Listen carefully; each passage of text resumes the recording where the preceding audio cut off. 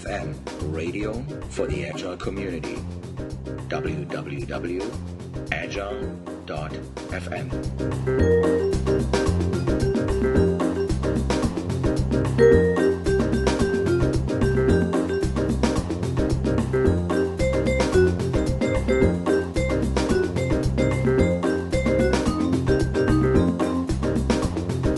My guest today is Mark Hurst, the CEO of Creative Good. And here's an interesting fact: the world's first and oldest customer experience consulting firm. Founded in 1997, if I'm correct. Well, first of all, welcome to the podcast, Mark. Thanks for having me, Joe. Is that true, 97? 1997, in the previous millennium, yes. And the world's first and oldest customer experience. It's almost like St. Augustine, Florida. Well, when I started the company, a lot of people looked at me funny. What is customer experience? Why are you so concerned with customers? But I had a sense that in the new online economy, customers were going to have a very important role in determining the successes and failures. And that, in fact, is what has happened. We can see that having come true over 17 years. And we're continuing to do the work because customers are still very, very important, and many teams and companies have some improving to do in how they listen to the customers. Right. So you're a pioneer, not only because you started that the company back in 97, you're a pioneer in customer experience. You're also the author of the book Customer Included. And that is a talk you're going to give at the Agile Day on the 18th of September in New York City. And why is this book called Customer Included and not Users Included? Do you differentiate between these two things? Well, that's a good question. Customer is a good generic term for the person who's on the receiving end of some product or service or experience. The book covers some technology case studies where there are users involved. For example, Google Wave is a case study, and Netflix has a case study. Those are all users, obviously. But there are some case studies covered in the book that do not involve technology users, such as a public park here in New York City. There's a case study about Prospect Park. You don't talk about users of a park. You talk about visitors or residents or citizens or something. Right. And yet the same patterns hold, as it turns out. In customer experience, whether you're talking about a Netflix website or a Google Wave dashboard or the experience of walking into a public park, a lot of the same patterns drive whether the service or the experience turns into a success or a failure. And thus, the word customer is used to capture all of those use cases, whether they're users, customers, citizens, patients, students, or some other type of person. Passengers, guests. I see always these commercials on airplanes, and but at the end of the day, it comes back to that one thing. Why do you think this book is interesting for the Agile crowd? Well, there's been, as you know a whole lot better than I do, there's been an upswell in interest in Agile methods over the last several years. And there is a component of Agile practice which involves listening to users or listening to customers along the way. But I feel like the industry could use a little finer grain treatment about that topic. What is the role of customers in Agile development? What is the right way to conduct innovation or development processes that properly include customers along the way? That hasn't gotten enough. I don't think there's been enough written and spoken about on that question, and that's part of what the book is trying to address. So there's one chapter of your book. The first chapter is freely available on your website, so people can just download that and get a feeling of it. And you're also almost price-wise, you're almost throwing the book away to the audience, right? I think it's, I believe, $10 or something to get the entire book. Yeah, excuse me, on the Amazon Kindle store, it's a $10 download. There's also a hardcover version. But yeah, if people want to get a good summary of the book, just go to customersincluded.com and read the introduction and chapter 1 for free. It's just there on the website. And yes, it is a responsive design, so it looks nice on an iPhone also. But my goal in this is to get the word out about what I've learned over 17 years about customers and how to listen to them. So I'm very excited to make that material available to people. Yeah. I'm not sure if you're willing to share maybe a quick tip or something, maybe a tactical hands-on thing, maybe out of that first chapter, maybe something out of the book, or maybe something out of the talk, maybe something you have experienced recently. Maybe you have a quick tip for the Agile user experience designer, the engineer, the QA person who works on Agile teams. Is there anything you would recommend them to do? I would, and there's actually a case study that in the book. It's not in chapter 1, unfortunately, but it does cover a failed innovation process that used something that looks very much like Agile in the development of the MyFord Touch system. People who get the book can look it up. The mistake of the Ford system was that the designers went into designing and prototyping and ideating first without including the customer significantly before that. And by the time they got the customers involved, and they did for some rapid rounds of feedback and rapid prototyping, a lot of the key assumptions were already set in stone, and unfortunately, they were incorrect assumptions about customers, and the product failed miserably as a result, even though customers were involved later in the process in a very rapid method. So my tip to avoid this is to understand what customers want up front.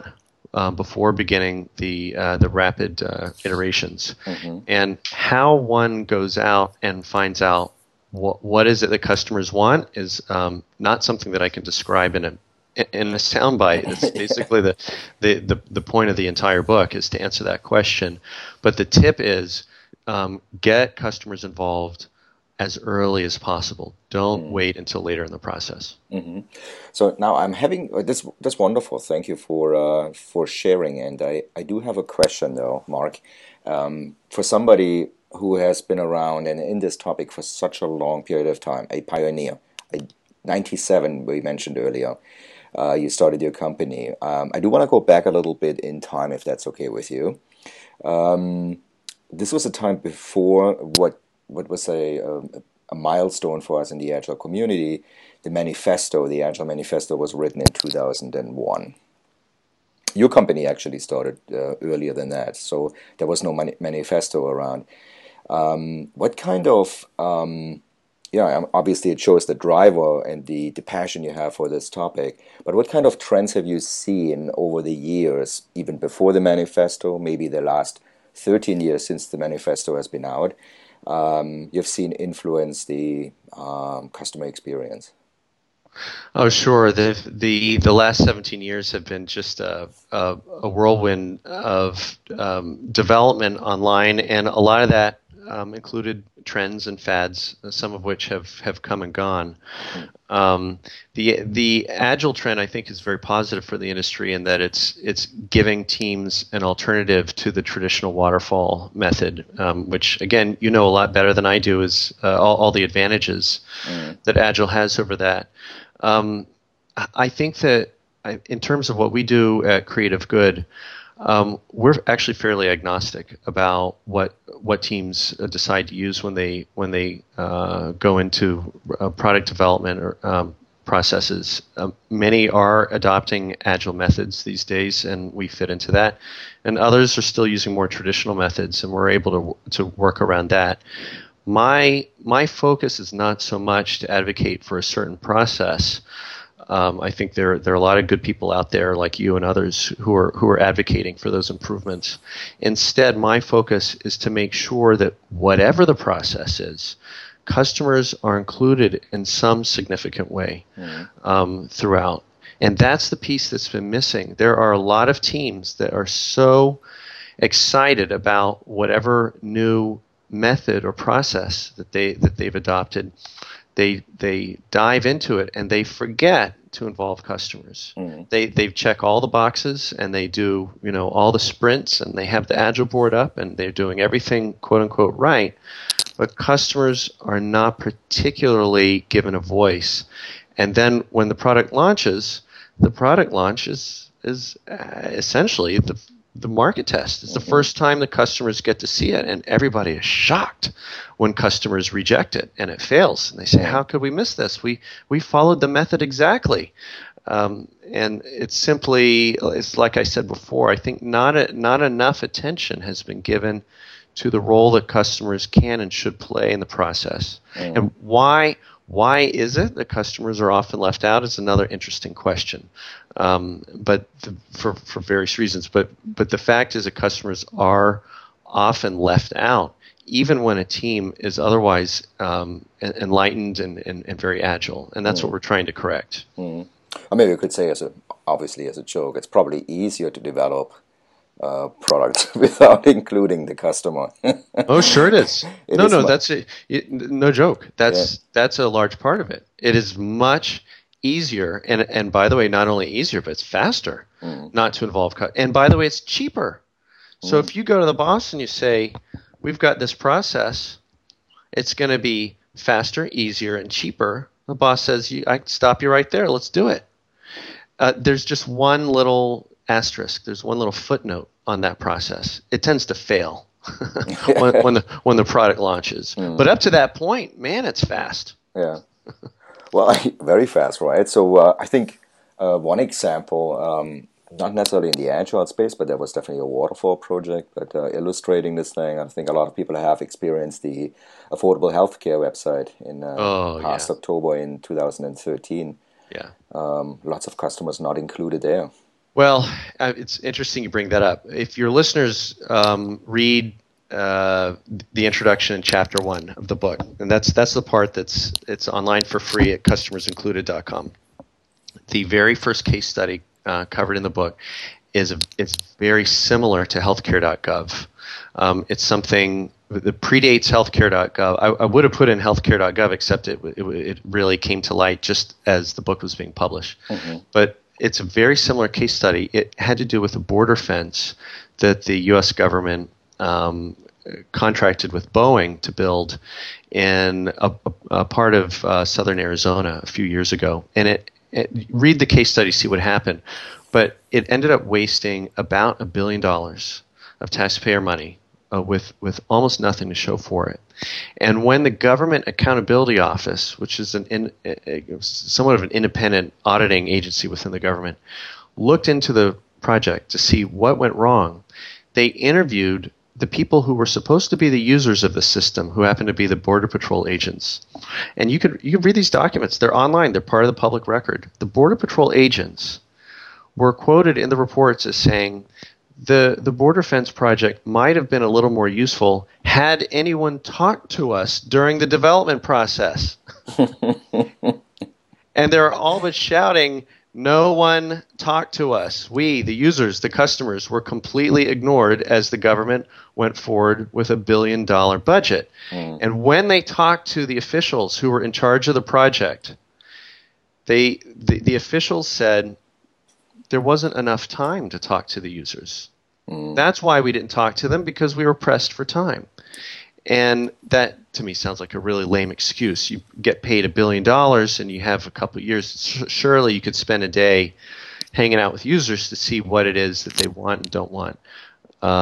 So I think some very similar things went wrong with the healthcare.gov website. And again, I'm biased, but I don't think the primary culprit is whether they use waterfall or some other method. I think the primary culprit is that customers simply did not play a role in the process. And that is a recipe for failure. Yeah.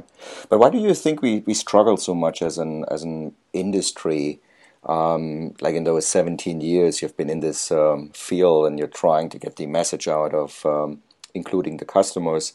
Obviously in 97 there was more software development, products installed, then the web movement. Now it's the mobile movement.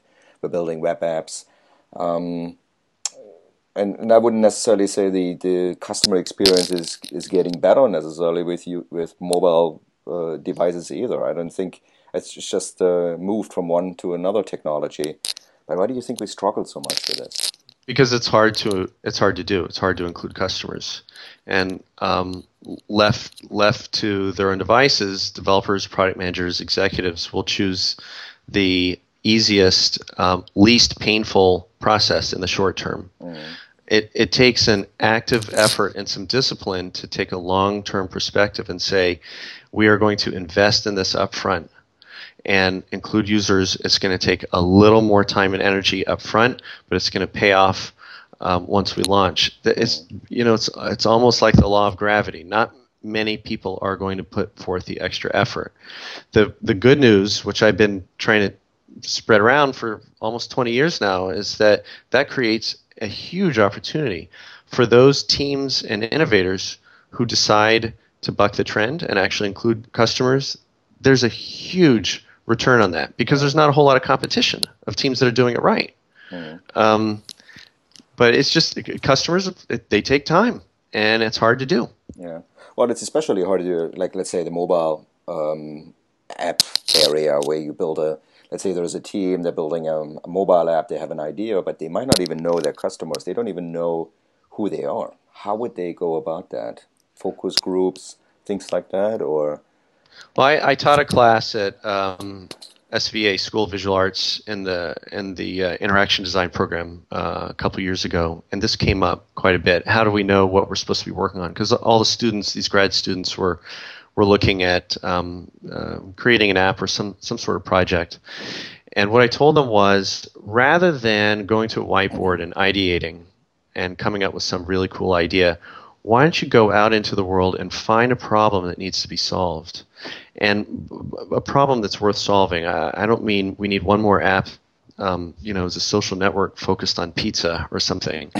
There are great things that are being done in mobile apps, and even more great things that could be done but aren't. But it starts by finding an unmet need out in the world, and it could be a profitable interaction where you're selling something, or it could be something that's more in the social entrepreneurship scope of things.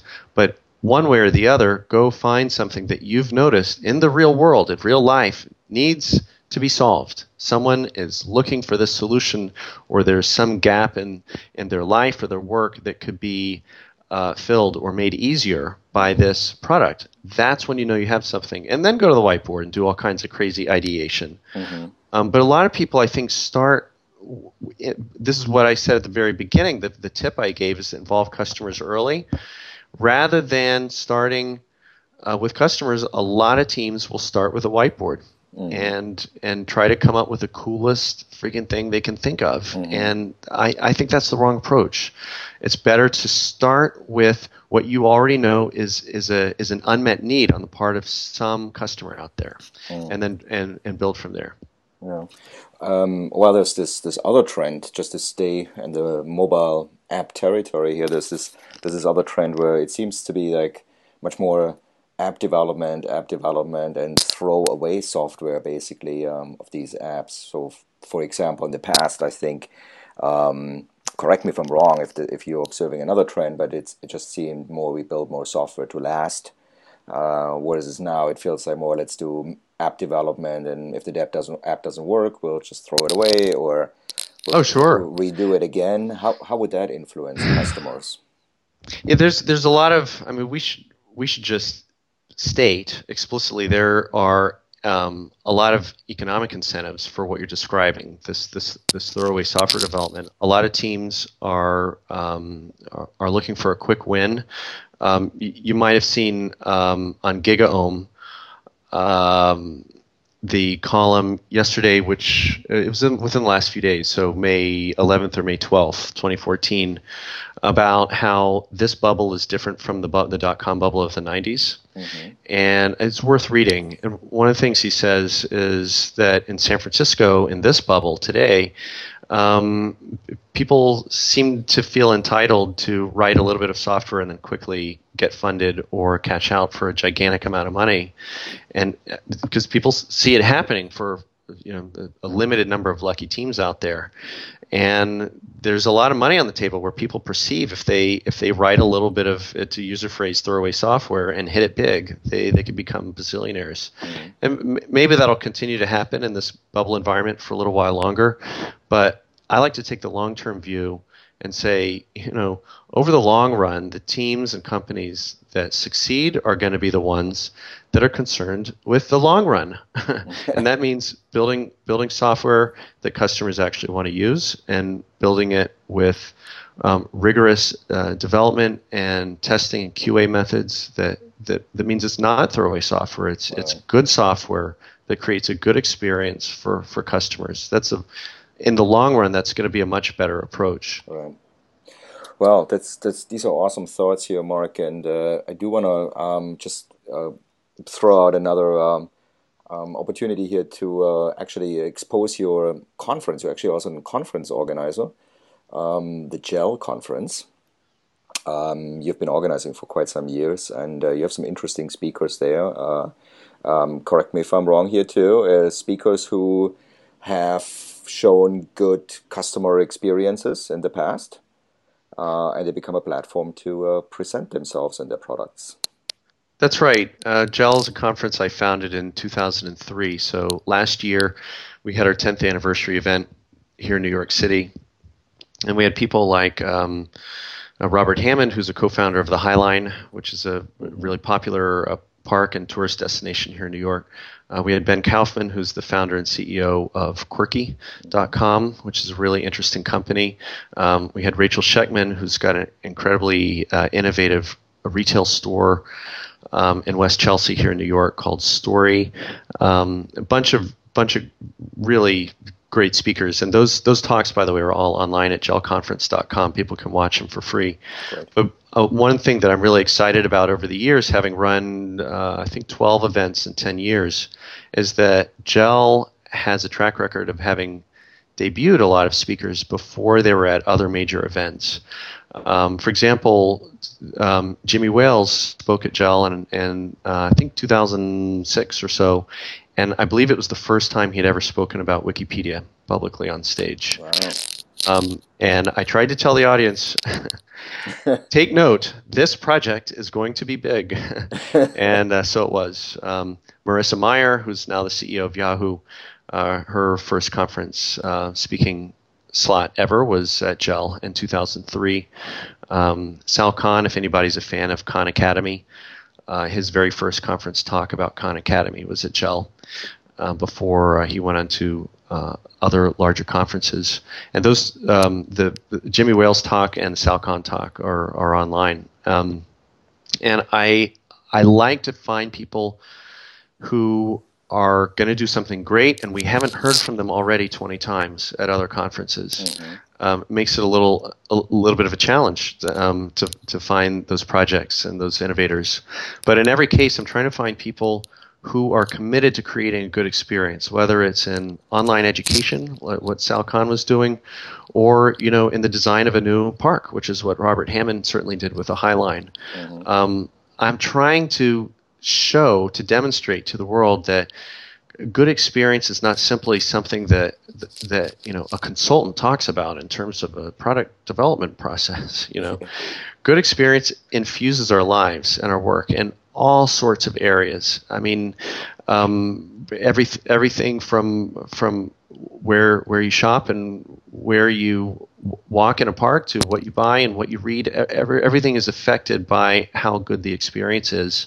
And what better way to explore the patterns involved in that than to learn from people who are doing it? Mm-hmm. So it's a fun project, and I'm planning on bringing the next event back to New York in the spring of 2015. So people can just they can sign up for my email newsletter if they want to keep in touch, and that's on the GEL conference site. Well, Mark, you seem to be specialized on finding customers and finding good speakers for your conference, and soon to be famous speakers for your conference. So I'm excited to have you actually present at the Agile Day in New York on the 18th of September. Just want to repeat this one more time. For our listeners, if you are in the New York City metro area in September, the 18th of September, we have our Agile Day. And you can hear Mark talk about Customers Included, a book he has available, and we'll make sure we have some copies on the conference floor. You can also buy it on Amazon and download, get an appetizer on your website. That's right, customersincluded.com. Awesome. Thank you. Well, Mark, I do want to thank you for taking your time for talking to the Agile FM listeners about your thoughts about customers.